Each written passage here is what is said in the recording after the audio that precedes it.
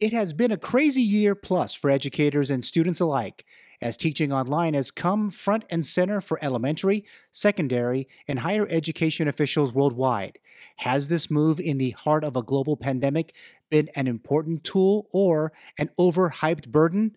A pivot from the normal podcast with a discussion on teaching online on That's It, That's All.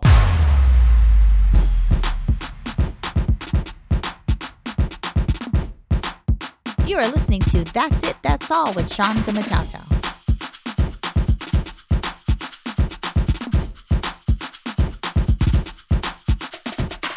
Welcome, welcome, welcome. You are listening to That's It, That's All with me, Sean Gumatauta.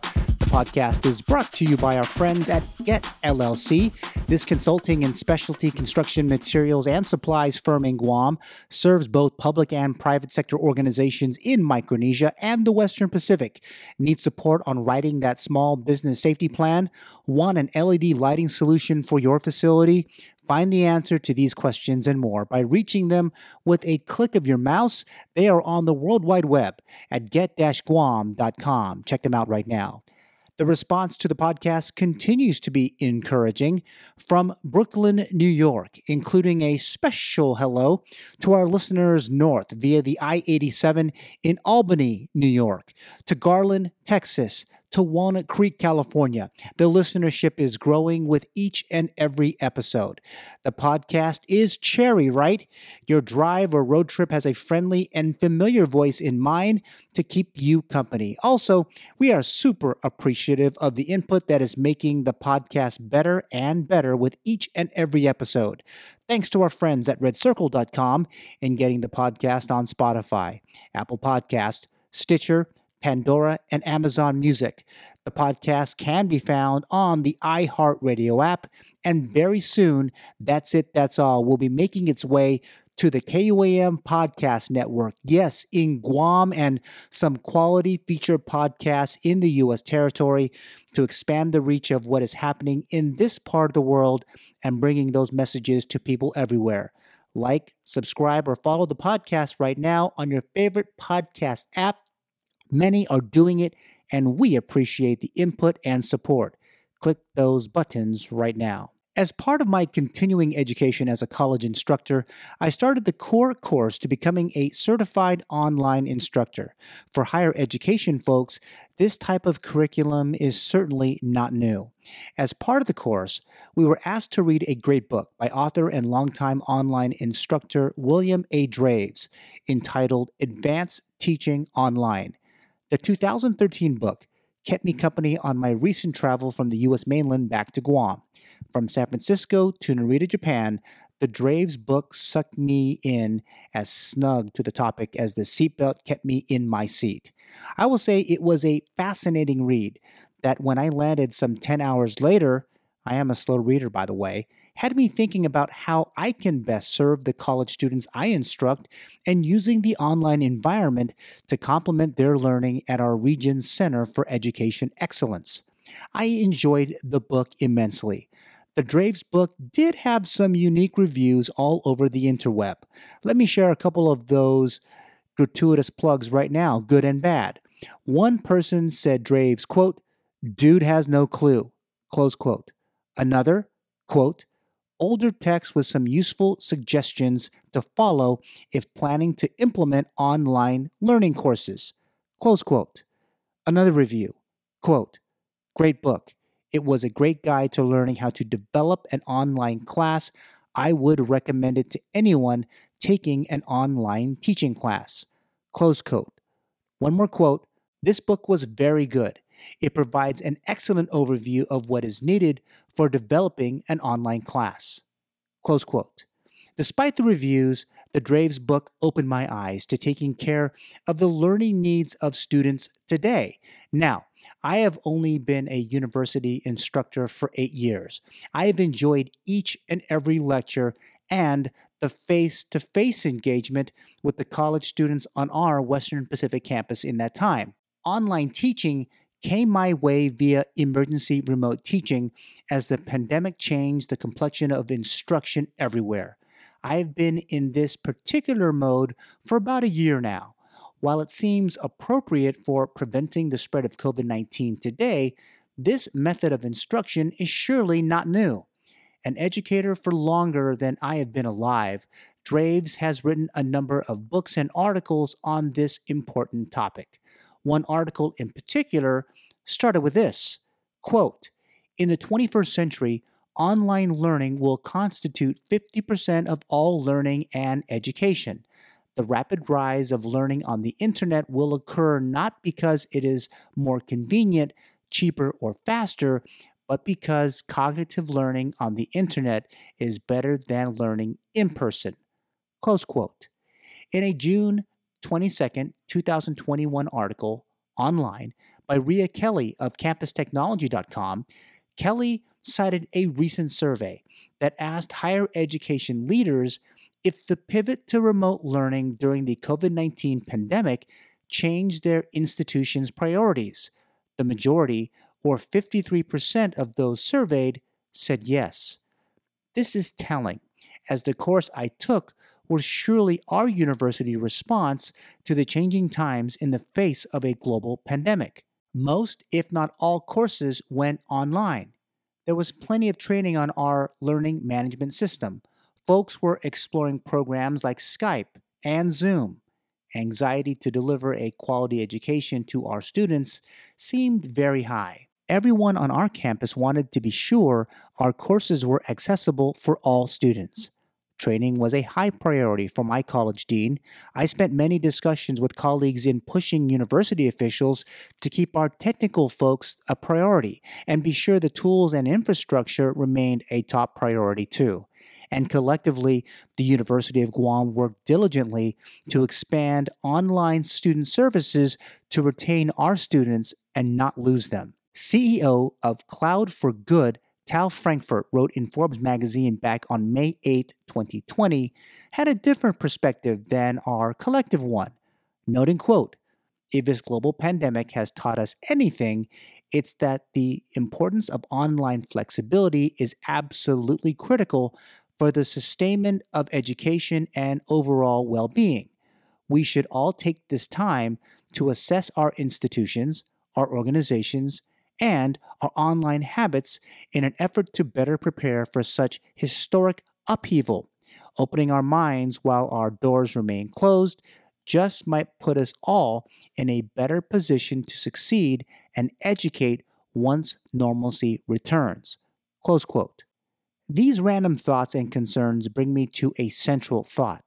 With the complexity of an emerging situation like a pandemic, we must respond in a way that was not how we dealt with emergencies or crises like we used to, sustaining our lives. In the case of learning, the sustaining of education should always keep us preparing for such events and remain vigilant in the face of changing times. The changing times should bring with it a changing of attitude.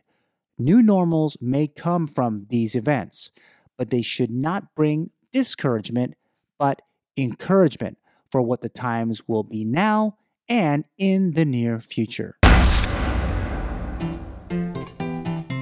This podcast is sponsored by Get LLC, a consulting and specialty construction materials and supplies firm. Since 2012, they have provided valuable services to their customers across Micronesia and North America. Check them out on the World Wide Web at get-guam.com. They have a presence on Facebook, Twitter, and Instagram too.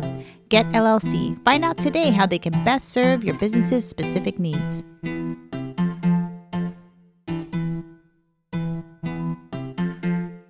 In Chapter 4 of his book, Advanced Online Teaching, William Draves noted that students who were born in 1980 and later have more online learning attributes than those born before 1965. Draves wrote that this fact does not mean these students will do better learning online or that older students can't learn online. Those millennials will surely be better equipped with the skills to learn online. According to Draves, quote, "Those born after 2000 already have these aptitudes built into their systems. For those of us who spent most of our lives in the last century, we will want to unlearn as much as we can and adopt new ways of thinking about our learning when we go online. Close quote. This fires up an entire discussion on the learning of the five generations engaged in learning today. The silent generation, or those born between 1930 and 1945, baby boomers like my dad, born between 1946 and 1964, me and other Generation Xers, born between 1965 and 1980, Generation Y are those brought into this world between 1981 and 1999, which would describe my two oldest children, and Generation Z, those born in the year 2000 to date, which my three youngest children would fall. I've seen firsthand my kids' consumption of knowledge and the techniques needed to help them stay with the pace of others of their generation in these times. They have plenty of technology. Heck, I saw a computer for the first time in 1981. My mom bought me a Commodore VIC-20. The tech was similar to the ones I had in class at Woodrow Wilson Elementary School in San Leandro, California. I was in the 5th grade. My mom wanted to be sure I and my two brothers didn't get behind the times. While those two bored easily, I spent many hours trying to replicate the programs we did in class. Call it homework, if you will. I did play the games on it regularly, like Pac-Man and Asteroids. I was always trying to hack something. I had no clue of the machine language or coding, tapping the keys I thought would get me closer to my favorite Star Wars characters in space. Today, MacBook Pros and smartphones lay around the rooms of all of my kids. That Star Wars movie is now being watched on an Apple TV in my living room. Pac-Man has been replaced by Call of Duty on Xbox. My kids do other things, thankfully, than spend all their time online.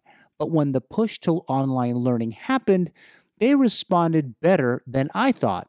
These Generation Z kids were able to traverse the Google classrooms even better than some of their teachers. My kids are very fortunate to have good internet, meaning the research for their projects were easier for them than some of their classmates relegated to slower speeds via a MiFi device. But when they were done with school, it was right to YouTube or Netflix to de-stress from the online day of classes. Discovery seems to be more immediate, with lasting effects for my kids and many their age. I jump onto the web and need to step away and take a walk in my yard to get away from all the information that the information superhighway is presenting itself today. Scanning and reading seems to be techniques my kids and college students seem to be at odds with each and every day of every lesson and ahead of those teaching sessions. Just as Draves noted on this matter, the scan technique is key to learning online today. Every person is different for sure. How school-age kids and college students learn today is a stark contrast to how I and my wife and my parents learned when we were in school. Learners today do have good etiquette online, the netiquette, if you will. The learning is coming across at least 2 of the 5 senses at the very minimum. What is online today, though, is still something that has to be monitored and regulated by each individual person. That is how you got to my podcast. That is how you get the latest scores from the sports arena. That is how you were able to experience the latest tunes on the Billboard Top 100. But face-to-face learning is still there and ready to get back to some kind of normal in these extraordinary times. There has got to be some balance between online and in-person learning at some point for it all to be successful for teachers and students alike. I've learned in recent years that the online environment should not be viewed as this isolationist type of behavior of young people. In fact, we should embrace how it helps them grow as a person in this year, 2021. It certainly helps when these settings bring collaboration. Learning from other learners is key to growth in today's world. We should all agree that there are generational differences in learning. Understanding the generational learning characteristics of the generations is key to instructors like me and a parent like me. coming from another generation should make us more sensitive to their learning needs. This podcast is sponsored by Get LLC, a consulting and specialty construction materials and supplies firm. Since 2012, they have provided valuable services to their customers across Micronesia and North America. Check them out on the World Wide Web at get-guam.com.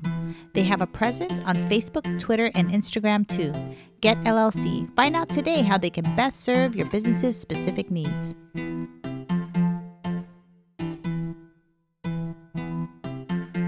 Researching this topic of online learning for the podcast brought me across some interesting perspectives on the issue of online teaching and the recent impacts on education in these coronavirus times.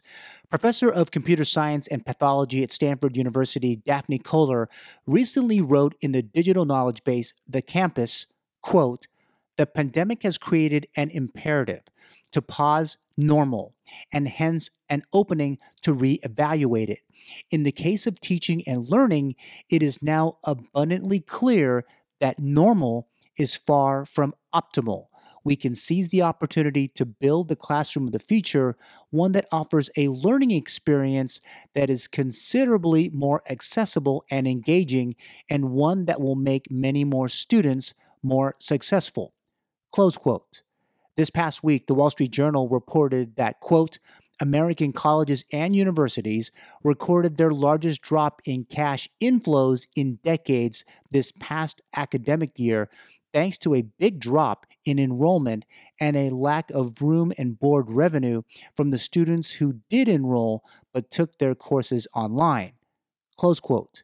An article on Inside Higher Ed, published on June 21st, 2021, reported on a May 2021 survey by the publication and College Pulse of 2,000 college students from 108 institutions that nearly half of students, or 47%, would rate the value of their education this year as fair or poor.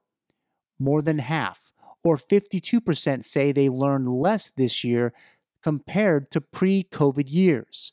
About 23% of freshmen reported having felt very unprepared for college. An additional 35% felt somewhat prepared.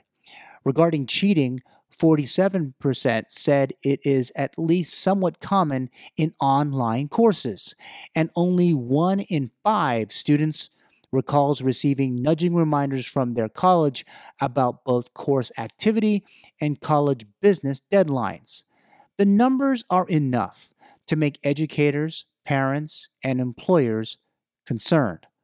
Bottom line, there is so much information on this topic that we can expect academics to write about the impacts for years and years to come. It should give us pause, though. Also, it should give us a moment to think just how dynamic these times we are in and the learning of this and the next generation. The World Economic Forum reported at the start of June that due to the nature of the immersive online learning experience, we're able to assess not just hard skills, but also soft skills developed and demonstrated when collaborating with classmates in a realistic, business-like environment. The forum said that globally, our students are learning how to thrive as members of globally distributed teams with a diversity of backgrounds, experience, and skill levels. The WEF noted, quote, "The skills needed in the job market continue to change rapidly as technology disrupts all industries. The practical business reality has finally revealed some perceptions of online learning to be antiquated and unsustainable. Supply and demand in labor markets are coming into closer alignment. Employers are shifting to skills-based evaluation criteria because traditional methods have not always sufficed, and workers are investing in lifelong learning and upskilling because their careers very clearly depend on it." Close quote. Dynamic times and learning online really is here to stay. Growth and understanding will be the products of it for years to come, pandemic or not. That's it That's all. If you enjoyed this podcast, download, press subscribe, or follow us right now. More great content is on the way. Talk to you soon.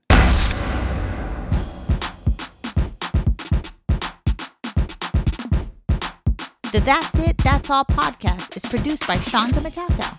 Executive producer is Trisha Gumatauta. Hit the subscribe or follow button and leave a review. Thanks for listening.